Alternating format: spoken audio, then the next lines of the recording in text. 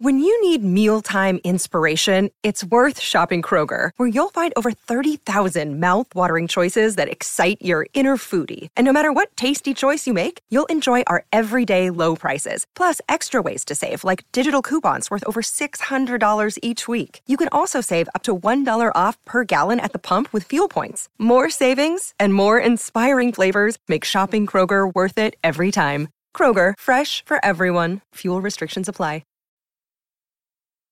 DeMar DeRozan is on the edge of the sun. He's just crossed half court in Phoenix, where his defender is trying to prove a point. Josh Jackson, the rookie out of Kansas, is all over him, refusing to surrender even a single inch. This is a big moment for a first-year player. So Jackson edges closer, getting deep enough into DeRozan's personal space that the all-star guard turns to shield his dribble. Jackson mistakes that caution for weakness, so he steps up even further, oblivious to just how vulnerable that positioning makes him.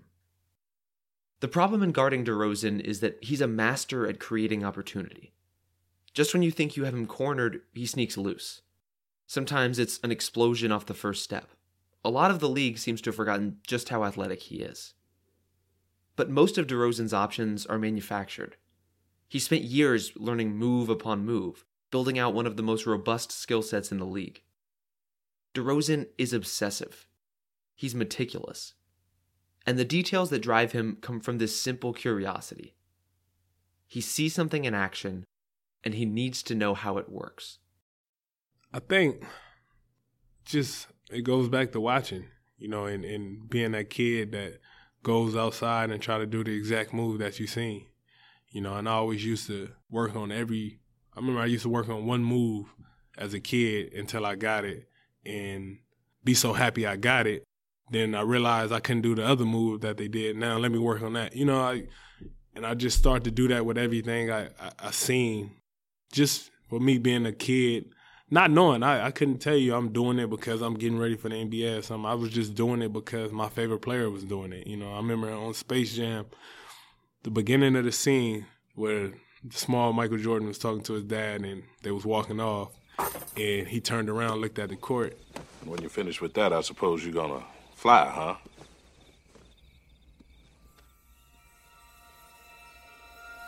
And he dribbled and took off to the court.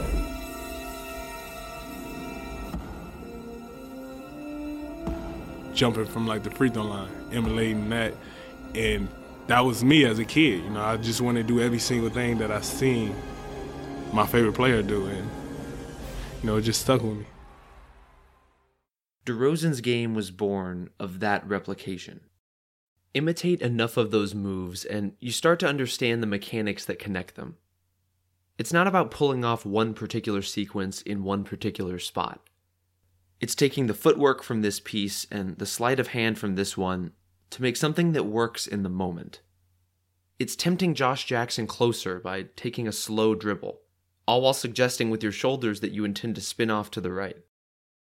So you set him up once, you set him up twice, and then spin in the complete opposite direction from what he expects, sending the rookie stumbling wildly out of the play.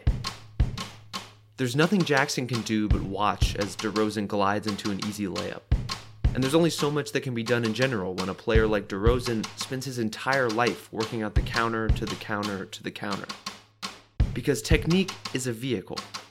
If you find the right moves and you really understand them, it can take you anywhere you want to go. I'm Rob Mahoney, and you're listening to Breakaway.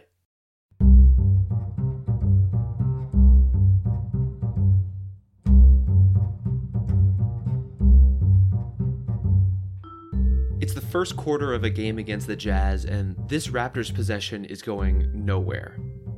You can tell because Bebe Nogueira is posting up Rudy Gobert, something even he knows is a terrible idea. So Nogueira plays like he's ready to throw up a running hook shot, but really he's looking for any opportunity to bail out. DeRozan is his lifeline. Utah knows that because this is DeMar DeRozan. He earned an All-NBA spot last season because he was one of the 5 highest scoring players in the league, and because he shines in moments exactly like this one. With 5 seconds left on the shot clock, he's the guy you want. And that's kind of incredible, given where DeRozan started as a basketball player. The knack for scoring has always been there, but for a long time, his means to produce were dictated more by athleticism than anything else. He had the lift to rise over you, the speed to get by you. But there was also an inconsistency to DeRozan's game back then, one he owed to a lack of alternatives. If you challenged him, his response was often to still attempt whatever shot he intended to, only now it was more difficult. The only way around that was to make those alternatives from scratch. And the only way to make them was to work relentlessly. You know, other people got to be told when to go to the gym, what to work out, what to work on, what to do. For me, it was always, you know, my own self-motivation of maybe just wanting to make it out of Compton. You know, I was like that with everything in my life, you know, and it carried over to the day to where, you know, it's the norm. One reason that came so naturally to DeRozan is that he loves to tinker. There are some people who can take a thing for what it is. And then there are others, like DeRozan, who can't help but see variables everywhere around them. The world, to him, is this malleable place, down to the most seemingly insignificant detail. That was my mindset, you know, looking back, critiquing myself, seeing things that, you know, why I didn't do this, why this was so hard for me to do. It could be the most small, miscellaneous thing that people may not even pay attention to. It could be the style of shoes I wear. It could be the smallest thing that changed, you know, the way you walk, the way your confidence, or the way you approach something differently. And that was my approach, and I'm pretty sure it'd be my approach to finish playing this game. So every summer, DeRozan went back into the lab. His developmental arc was never as simple as adding one key function to his game at a time. It all evolved together. The shot, the handle, the footwork, the steps DeRozan took were subtle, but holistic. Every year he came back a little bit better, until finally he was the kind of player a teammate might look for in his moment of desperation. So when Nogueira's post-up goes awry and the ball comes to DeRozan, the threat level for that possession escalates. There's not much time, and there's not much space. The Jazz make sure that as soon as DeRozan touches the ball, his defender is right on top of him. If they play sound defense the rest of the way, they can at least guarantee a tough shot. But then Nogueira sneaks back into the play. He sets a screen on Alec Burks, who is guarding DeRozan, and that little bit of runway changes everything. Because even though Gobert steps in to take away any immediate shot, DeRozan uses that opening to accelerate around him. Now it's on both Gobert and Burks to race DeRozan to the basket. And they win because the defender has the benefit of taking straight lines. DeRozan has to take this wide berth to get there, and when he does, he winds up stuck on the block and at the end of his rope. There's a double team in front of him, featuring Gobert and his 9'7" standing reach. There's a shot clock on his back, showing about 2 seconds remaining. And there's a baseline to his immediate right, taking away half of his range of motion. So it's about time that we call this play dead. That's 3:12, first quarter, November 3rd, 2017. DeMar Wait, hold on. Looks for the running hook, instead kicks it out. DeRozan with a clock down, trying to maneuver underneath, spins around, tough angle, and what a shot by DeMar DeRozan. Tougher the angle, the better he seems to shoot it. I stand corrected.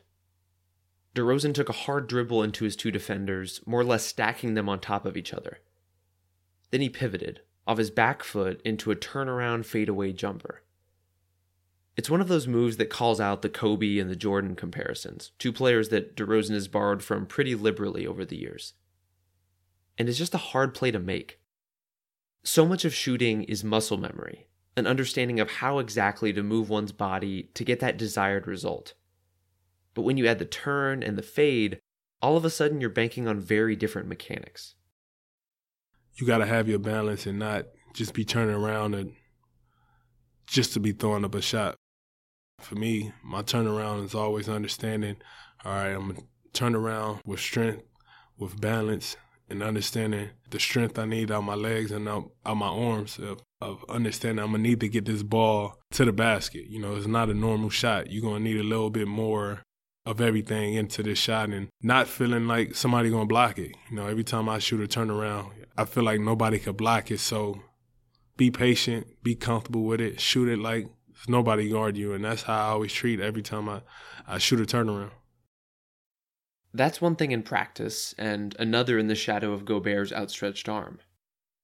But on this possession, DeRozan plays to that advice. This isn't an unusually high-arcing shot, and nothing about it feels rushed. The only sense of urgency there comes from the moment. DeRozan lines the whole thing up while he's hanging in the air, and exactly no one on the floor is surprised when the shot falls. Even the Raptors bench responds with what could be called polite applause. That seems like the way DeRozan would want it. There may be no greater compliment for a player than for the world to consider their most difficult attempts to be a foregone conclusion. There's a pride in not only hitting shots, but hitting difficult ones. In not just being a player, but in being that player. I never wanted to be ordinary. I never just wanted to do one thing. As soon as you learn how to dunk, you realize everybody know how to dunk. They call you a dunker, you dislike dunking so much. You know, you try to figure out other things you want to do and, you know, be good at that. So for me, it was never a sense of saying, I need to have this. It was just always a sense of me not wanting to be like everybody else. You know, I didn't want to be regular. I didn't want to be this type of player, how everybody else play. You know, I always try to learn and just be better so I could be different, you know, instead of being content with, like a lot of people I've seen were. DeRozan's game makes a different kind of sense when you see it through that lens. There's a defiance to the way he plays.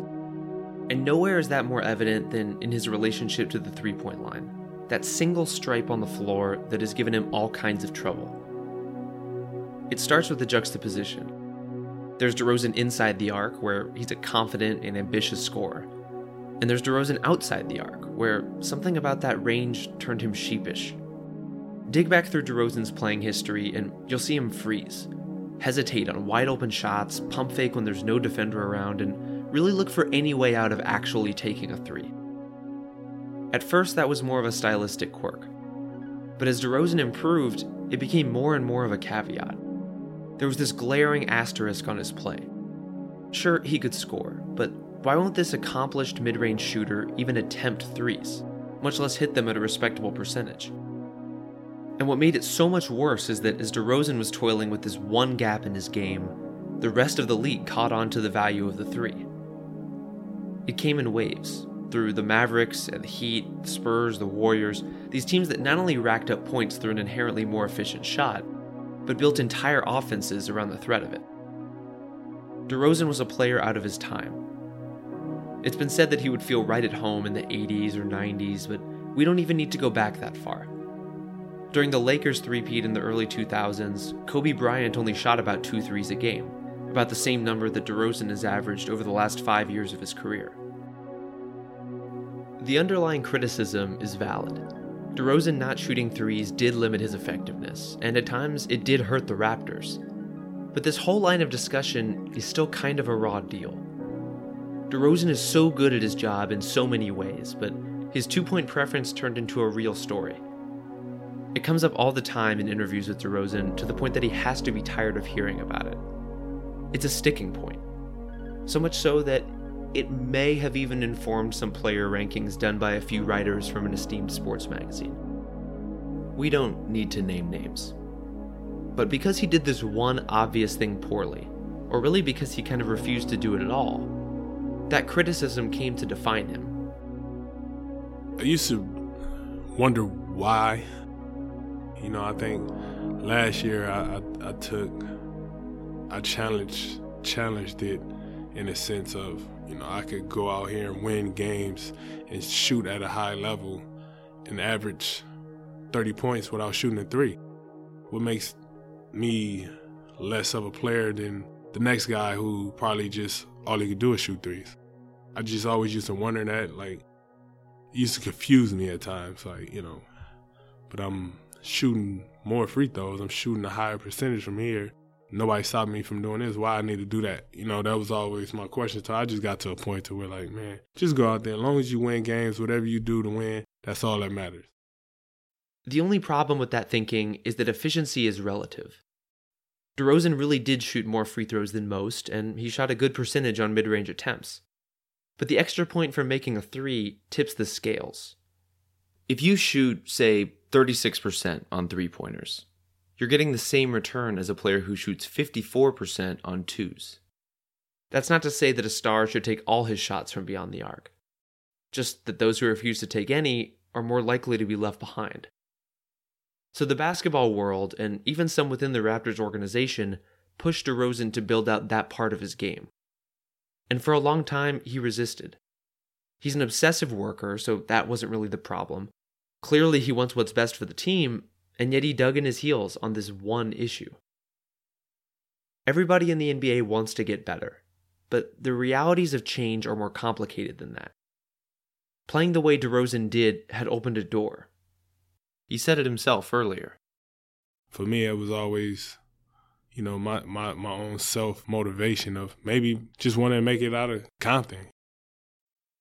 That community and all its problems are an inextricable part of DeRozan's story. You just don't get this person without that background. The pride, the resolve, the stubbornness, it all traces back to that place. It's where DeRozan came into his own. And it's where, among so many other things, he learned to play basketball. A game like this can mean something different to anyone who plays it. What kept DeMar coming back was that basketball took this kid in Compton, and it made him feel powerful. My passion came from just being able to feel free. And as a kid, it always gave me that element of feeling unstoppable, in the sense of, you watch your favorite players and you go out there and reenact the moment of a shot that they just made. The crowd, the intensity, the boos, the pain, the happiness, everything that comes with the game of basketball has always been the most fulfillment of joy for me. And that's why I play it.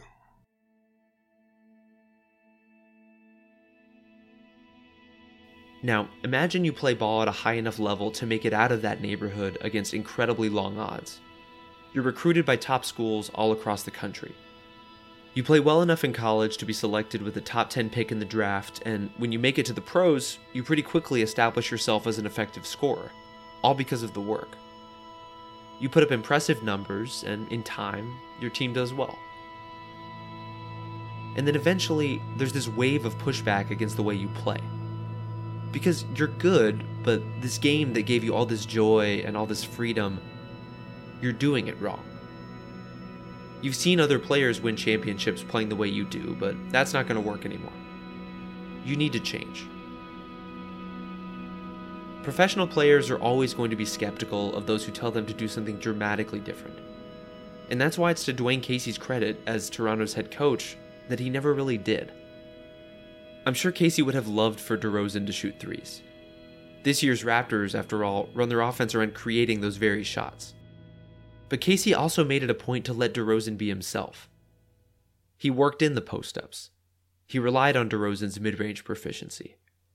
It wasn't always perfect, but it helped establish a certain trust, the kind that could anchor a 7-year working relationship.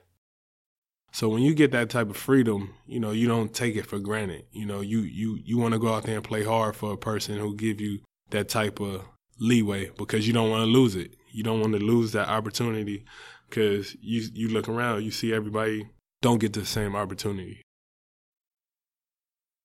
The Raptors found ways to work through DeRozan's inside the arc game, and in the process, honed it. DeRozan is one of those players who is a constant threat in the spaces he occupies. When he doesn't have the lane to drive, he has the jumper. And when he doesn't have the jumper, he can usually get to his floater.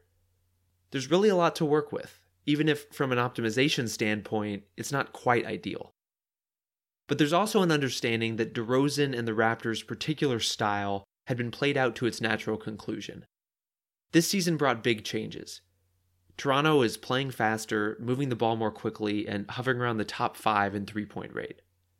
DeRozan, for his part, is both creating in more dynamic ways and making a concerted effort to reshape his shot profile. He really cut back on the long twos, the empty calories of NBA basketball. And proportionally speaking, he's putting up threes at about double his career average. Even stubbornness takes its course. I knew eventually I was going to do it. I just didn't know when, it was just going to come. I look at, it goes back to a lot of my favorite players. Jordan really didn't shoot the three till later in his career. Jason Kidd didn't really shoot the three till later in his career, and he won an all-time great. It just comes with the development of your game.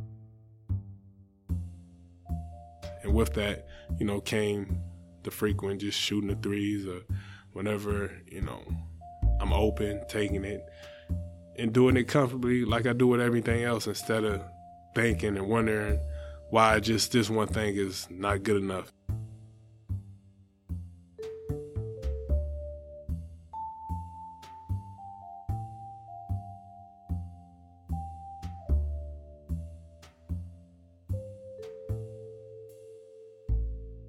It's the third quarter of a game against the Kings, and DeMar DeRozan is in complete control. He stares straight through Bogdan Bogdanovic, the rookie wing who's shuffling in front of him. This is a prime matchup for DeRozan. He ran through a pretty soft pick and roll a few seconds before, but DeRozan didn't seem too concerned when Bogdanovic stuck with him on the other side. He just started the dance. The first step is a hanging crossover, the kind DeRozan uses all the time to rev up for a drive. So Bogdanovic honors it by sliding in that direction, and when he does, DeRozan immediately goes back between his legs the other way. For everything the Raptors have done to vary where DeRozan gets his touches and how he enters into plays, his role is still predicated on the idea that he can create some point of advantage against almost anyone. DeRozan has been at this for nearly a decade now, and between playing and watching, he's built an encyclopedic knowledge of the league's personnel. But Bogdanovic is new to him. Luckily, no matter who's guarding him, whether it's an all-league defender or a terrible one, DeRozan starts his attack in the same place. You look him in the eye, and their eyes will tell you what you're able to do. If they're anxious, if they're jumpy, if they concerned, if they confident, you kind of read your defender on top of knowing the work that you put in. You kind of do quick trigonometry in your head to solve the issue that's at hand and, figure it out. In this case, the issue at hand is relatively straightforward. DeRozan needs to beat Bogdanovic one way or another, while minding the help defense that's immediately behind him. Willie Cauley-Stein is just hovering there. He's definitely not double-teaming, but he isn't closely guarding his own man either. He's just another obstacle that needs to be accounted for. Say DeRozan wants to set up the drive. Maybe that first crossover he pulled could have been a hesitation instead, launching him into a hard move to his left, past Bogdanovic. Once he's clear, DeRozan's scoring chances are only really as good as his understanding of what happens next. Another defender is going to rotate his way. But which one? Where might they be coming from, and how quickly? Anyone talented enough can create shots to a certain point. But if you want to really drive an offense, you'll need a firm grasp of how defenses function and a high level of situational literacy. You kind of got to put yourself in that position on both sides of the fence sometimes, and offensively when I'm out there, that's what I do. I try to master and understand rotations, coverages, personnel, time of the game. If a guy is tired, how many possessions straight we been going? When was the last time out? Is this guy in foul trouble? Is this guy having a bad day? Was this guy hurt a few days ago? So many things go into play that you got to calculate in split seconds. A lot of times you don't need to work as hard if you got a young player on you. You could do a move that they so worried about and just do a pump fake and, get them in the air and get 2 free throws. So many things go into play, and I'm always conscious of that whenever I have the ball in my hand, whenever the clock is ticking. I calculate it. DeRozan, like most players, had to build up to that level of awareness. There was a time early in his career when DeRozan was just trying to get to his spots. His game was little more than his best stuff, like a pitcher who only throws fastballs. You want that kind of heat as a foundation, but it's not terribly useful without a few more layers. So DeRozan opened up his game with footwork. He varied his angles of attack, and he made sure his handle was tight enough to get him through traffic. He worked on reading that second level of the defense, and then attacking it, and then leveraging it by drawing fouls. These days, DeRozan is trying to take an even wider view by giving up the ball earlier in the face of pressure, a difficult bit of rewiring for a player who's always been more comfortable with the ball in his hands. Even as recently as last year's playoffs, opponents found they could slow DeRozan by pressuring his pick and rolls. Bringing two defenders his way really challenged his instincts. The only way to consistently beat that kind of coverage is by passing the ball out quickly as a pressure release. But DeRozan is inclined to make plays. If he's not scoring a basket himself, he looks for the assist that will lead to an immediate score. That impulse comes from the right place, but it also gives the defense exactly what it wants. When the ball stays in DeRozan's hands even a fraction of a second too long, the momentum of a possession can go flat. That's nothing a few film sessions and walkthroughs can't fix, though Toronto doesn't always have that kind of room for error. So DeRozan made those reads a priority, and the Raptors on the whole stitched that kind of passing into the fabric of their revamped offense. Take time. It took its time. We had training camp, we had preseason, and it took us a while in the beginning of the season to get it down packed until we got rolling with it. So it definitely takes time. You know, it's something we constantly practice to the day of understanding our options, our triggers, our ways of playing once we speed up the game and understand where our shots coming from. So it's something that we still getting better at. Moving the ball in that way is now just something Toronto aspires to do on every possession, pressure or not. And DeRozan is playing the best basketball of his career precisely because he's learned when to let go. That he can work his way out of tight spaces or hit impossible fadeaways doesn't mean he has to. DeRozan is embracing his alternatives. He's averaging more than 5 assists a game, a personal best. And if you look at secondary assists, which is the pass leading to a score, DeRozan ranks in the top 15 in the league, basically tied with LeBron James. All it took to get there was some reframing. I love when teams blitz me, trap me, because, give us the best opportunity to score on the backside. Finding my teammates, passing the ball, beating the team with them trapping me is just as enjoyable as me scoring, and I understand that at this point in my career. And, it's one of them things of understanding where the trap coming from, where your man going to be, where the next best pass going to be, and just get teams in rotation. That's another thing that comes with the respect of the game and you using that as a benefit to your teammates. It's hard that not everybody get that respect and demands so much attention offensively. So with that, you gotta use it right. Understanding how to make your teammates better, understanding how to make the game easier, make the game better, and just give me your teammates that utmost confidence of, yeah, I could get here, but I want this great shot from you. And it's been showing all year. And I think that's what's making us a better team, not just myself. Cal been doing a great job of it. So it's just that next level of understanding how to win, how to make your teammates better, and how to make yourself better. To circle back, all of that informs the way the Kings guard against DeRozan on this particular possession. There's just enough movement on the weak side to keep a few of Sacramento's defenders engaged and out of the way, for fear that DeRozan might kick the ball out for a three-pointer. And even Cauley-Stein, who was shading the play as it developed, eventually tries to float back to his man as to avoid giving up some easy look inside. That retreat leaves Bogdanović exposed and alone. Ultimately, it's not the crossover that gets him. It's a single step. Because after DeRozan crosses back from his left hand to his right, he brings his left foot across as well, putting his back to Bogdanović in the basket. And it's at that point that Bogdanović's stance and positioning change completely. Because he knows what this means. In just a moment, he'll need to absorb a bump from a stronger player while still holding his ground. And even after, he'll need to recover to contest DeRozan's shot, whatever it might be, without committing so aggressively that he fouls. There's a brief moment where Bogdanovic's feet shift to prepare for that move, and it's then that the whole thing is over. Just as soon as DeRozan plants a step across his body, he counterspins the other way, seamlessly transitioning into a short jumper. He never intended to back Bogdanovich down. He only wanted to project that he might. And with that, a pretty decent defensive possession ends by giving up a completely uncontested shot from about 8 feet.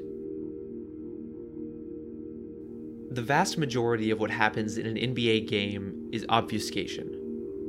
You drown your opponent in possibilities so that they can't see through to your real intentions. If you spend a few seconds watching a player you want to pass to or eyeing a teammate who's planning to screen for you, the defense will pick up on it. So you mislead them. You use your movement and your eyes and your body to sell a story of how a possession could go. In this case, that a player more than comfortable on the block might look to post up against an overmatched rookie. DeRozan loves the post, in part fittingly because many of his peers don't. If you look at the top 50 players in terms of post-ups per game, according to Synergy Sports, only 3 of them are guards or wings: Jimmy Butler, Russell Westbrook, and DeRozan. There's a real advantage in the fact that the players who would be guarding them don't often have a lot of practical experience in defending the post. I mean, that's exactly what it is. If you playing 82 games and, you're only seeing a guy at your position, whether it's a shooting guard, post up, 6 to 8 times a season, you're really not understanding how to guard the post. You really jittery and jumpy on anything that you try to guard in the post. So for me, I try to be one of them guards that, keep that trait going. You look at Alex English. He's one of the all-time greatest scorers, and, he kept it simple. A lot of his points came from the post up. And I remember one day I was sitting home and I watched, I forgot, it was like the 82 All-Star game or something. And every shot that they took was like damn near in the paint. Every shot. If it wasn't a dunk, it was a little pull-up jump shot, no farther than the elbow. And all these guys are so efficient at doing it. And for me, I always used to wonder, why I can't just get to this spot and shoot here? It's closer, it'd be easier. I got a good chance of making it. I just got to get here and make it. And, when I was young, I was always bigger than a lot of players. And I always used to post up. I always used to hope and wish every single night when I was a kid that I would be the same size as Shaq. I used to wish that every single night. So I realized I wasn't going to get no bigger. Then, I think with that mindset, it always kept me in the mentality to post. Then, as I got older, I started to realize, you watch a guy like Jordan, and you wonder how he's able to play at 40 years old. He kept it simple, post game. Andre Miller played for a long time, and he was still one of the best post-up players, using a pump fake, getting to the free throw line, getting buckets. And he wasn't fast at all. This is his last couple years of his career. So, for me, I always just looked at the game differently than like the normal person who, watch a guy go out there and shoot, 12 threes. That's just always been my thought process. So forgive Bogdanovich for thinking that guy, the one carrying the torch for mid-post play in the modern NBA, might actually be looking to back him in. DeRozan's postgame is in the scouting report. It's a topic of conversation between the players who guard him and their coaches and their teammates. Post work became such a prominent feature in DeRozan's game that even though his approach is diversified, the world around him is conditioned to respect that possibility. The best thing that a go-to move can offer isn't scoring. It's elevation. It's the idea that a defender might grow so consumed by one option that he neglects all the others.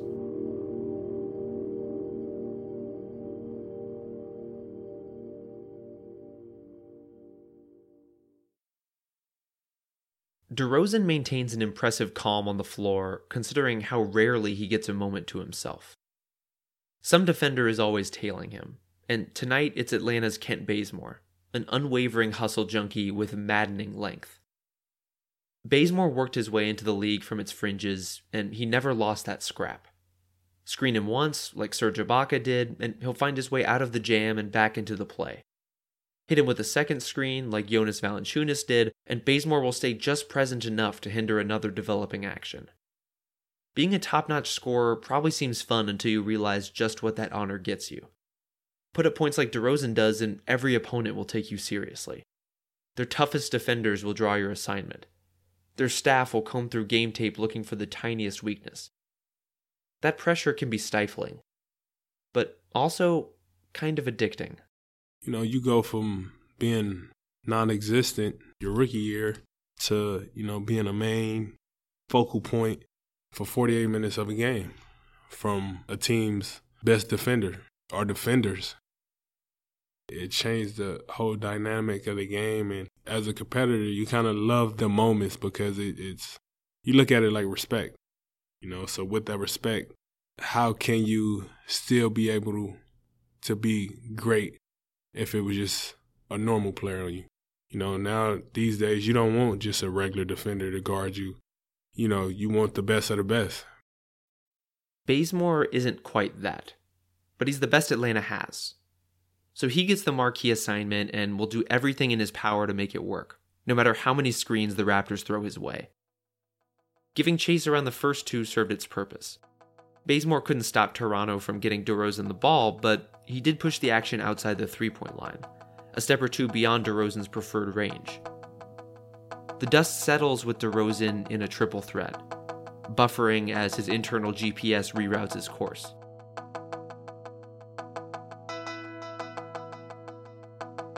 When DeRozan moves the ball to his right hand, Bazemore subtly mirrors him.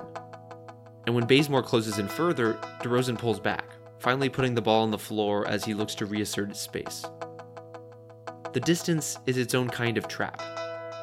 DeRozan isn't usually a threat to pull up from a few feet behind the arc, but Bazemore steps up all the same, allowing plenty of room behind him for Valanciunas and Ibaka to slide into double screening position. DeRozan snaps a crossover to his left in the hopes of catching Bazemore off guard, but somehow he doesn't. The screen is enough to give DeRozan a favorable angle, but Bazemore somehow slithers over it, staying on his opponent's hip with every step. Any player as technically precise as DeRozan has certain tells, and this is where he shows his. Just after crossing the top of the key, DeRozan takes the kind of measured strides needed to set up a step-back jumper. A shot like that requires some mechanical precursors. Do it on a whim and the power might not be there, or the timing might be off. A good step back looks improvisational, but only because the best to do it are so smooth as to make this really challenging sequence seem that way.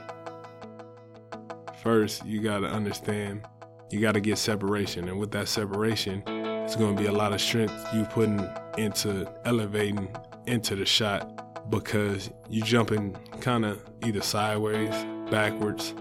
So you got to get your legs really involved into it. And once you shoot it with conviction, and that's one thing I always understand. If I'm going to get the separation, I know I'm going to get the separation, but I'm kind of making a shot more difficult by jumping sideways or backwards and fading away with it. So understand the strength, understand the rhythm, understand not to feel forced when you're doing it. DeRozan gets that separation by jumping out to his left, but it's clear upon landing that his step back was only the bait. The hook is the pump fake that follows it, a hope that a bouncy athlete like Bazemore won't be able to help himself when the ball is presented. But he does. Bazemore moves to contest the shot, but stays down, clearly wary of that very fake. DeRozan, with this particular gambit, has left himself stranded. His dribble is dead, the clock is ticking down, and Bazemore is ready to contest anything. DeRozan is stuck. Until somehow he isn't. Just when it looks as though the Raptors might have to scramble, DeRozan throws up another pump fake, this time with a more exaggerated performance. His whole body coils as if ready to launch, and for some reason, Bazemore buys it. Never mind that DeRozan didn't have the positioning or the angle to actually take that shot. Because sometimes, talented offensive players can make defenders do ridiculous things. The depth of DeRozan's game makes him particularly great at this.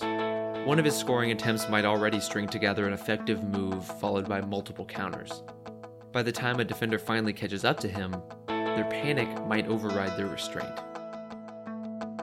Understanding, sometimes you can get to a spot and the defender is worried about you getting to your spot because they know it's a good chance that you make it. So with that, you kind of get a feel of how you're being guarded and, you get to that spot and they're going to try their best to recover, use the pump fake. If you got it rolling, if you done hit 3, 4, 5 shots, guy definitely going to be antsy to contest the shot. Use the pump fake. If you get in under the basket, a guy's trailing you, use the pump fake.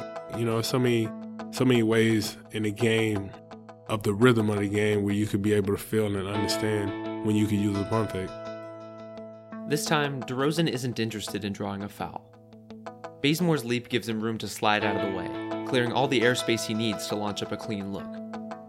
A single step, or in this case a single pivot, can completely change the geometry of a play. So with a deft touch and a soft fade, DeRozan guides home a jumper, redeeming a possession that had no right to end this well. An escape artist like DeRozan can only be as creative as his tools allow. To even reach a result like this requires a mastery of his immediate space, a grasp of how to angle his shot fake just right and what options his pivot provides. Then he computes his best course and takes it, compounding variables as he goes. To game out those possibilities, DeRozan watches all the basketball he can and takes the action itself as a prompt. Man, I just love it in a sense of every time you watch it, there's so much you can learn from it. There's so much you could, what you would have did in this moment. Oh, they did this in this moment. Oh, I didn't think of that. Now I can think of this. Now, it's so much you can learn from the game. And there's always something new to try. Maybe it's the way his feet lock into position on the catch, or a situation to reverse pivot that might catch his defender off guard. Could be a point of connection that threads one move into another. Whatever we see from DeRozan is at least a level beyond that. Raptors games are a place only for his more refined experiments, those ready to be presented for peer review. The real research comes long before. I think that's when the summer comes into play, and the summer is so important. Especially for me, I play all summer, whether it's pickup, whether it was with my cousins, whether it's the Drew League. So you have so many opportunities to where you able to do all these things you work on freely without having any consequences like you would in a real game, in an NBA game. Because if you mess up, you don't want to turn the ball over, you don't want to look crazy, you don't want to get taken out the game. So all summer, the same thing that you see, you do it over and over because you don't worry about messing up. You don't care about messing up. And having 3-4 months to be able to do that, you realize you get good at it, and it carries over to, whether if it's a couple possessions in a game during the NBA season, but it's natural instead of something that's being forced. And I think, every move that I always made and everything I did, it was never forced because I worked on it in-game speed or some type of way during the summertime. It shows. Because the moves matter, but they're not the only thing that does. The NBA is home to the most athletic and physically coordinated people on the planet. Lots of them have figured out what makes a good turnaround jumper. What separates DeRozan is a sort of heightened consciousness, a technical understanding so nuanced that his every move builds. Basketball, from his view, is an endless series of puzzles, and the only thing he seems to enjoy more than solving them is to be confounded.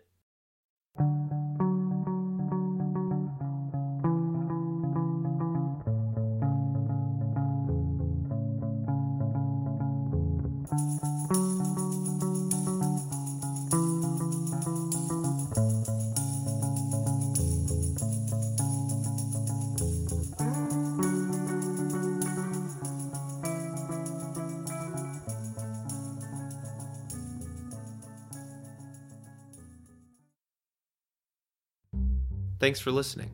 Breakaway will continue soon with another exploration of the NBA world. Subscribing through iTunes or your favorite podcast app is the easiest way to keep up, but every episode will also be available on si.com. In the meantime, please, Help us spread the word to anyone you think might enjoy this podcast. And consider leaving us a review on iTunes. If you have any questions or comments, you can send them to breakawaypod@gmail.com. Or you can find me on Twitter, @RobMahoney. Breakaway is produced by me, Rob Mahoney, with special thanks to Matt Dollinger and Ben Eagle. Until next time.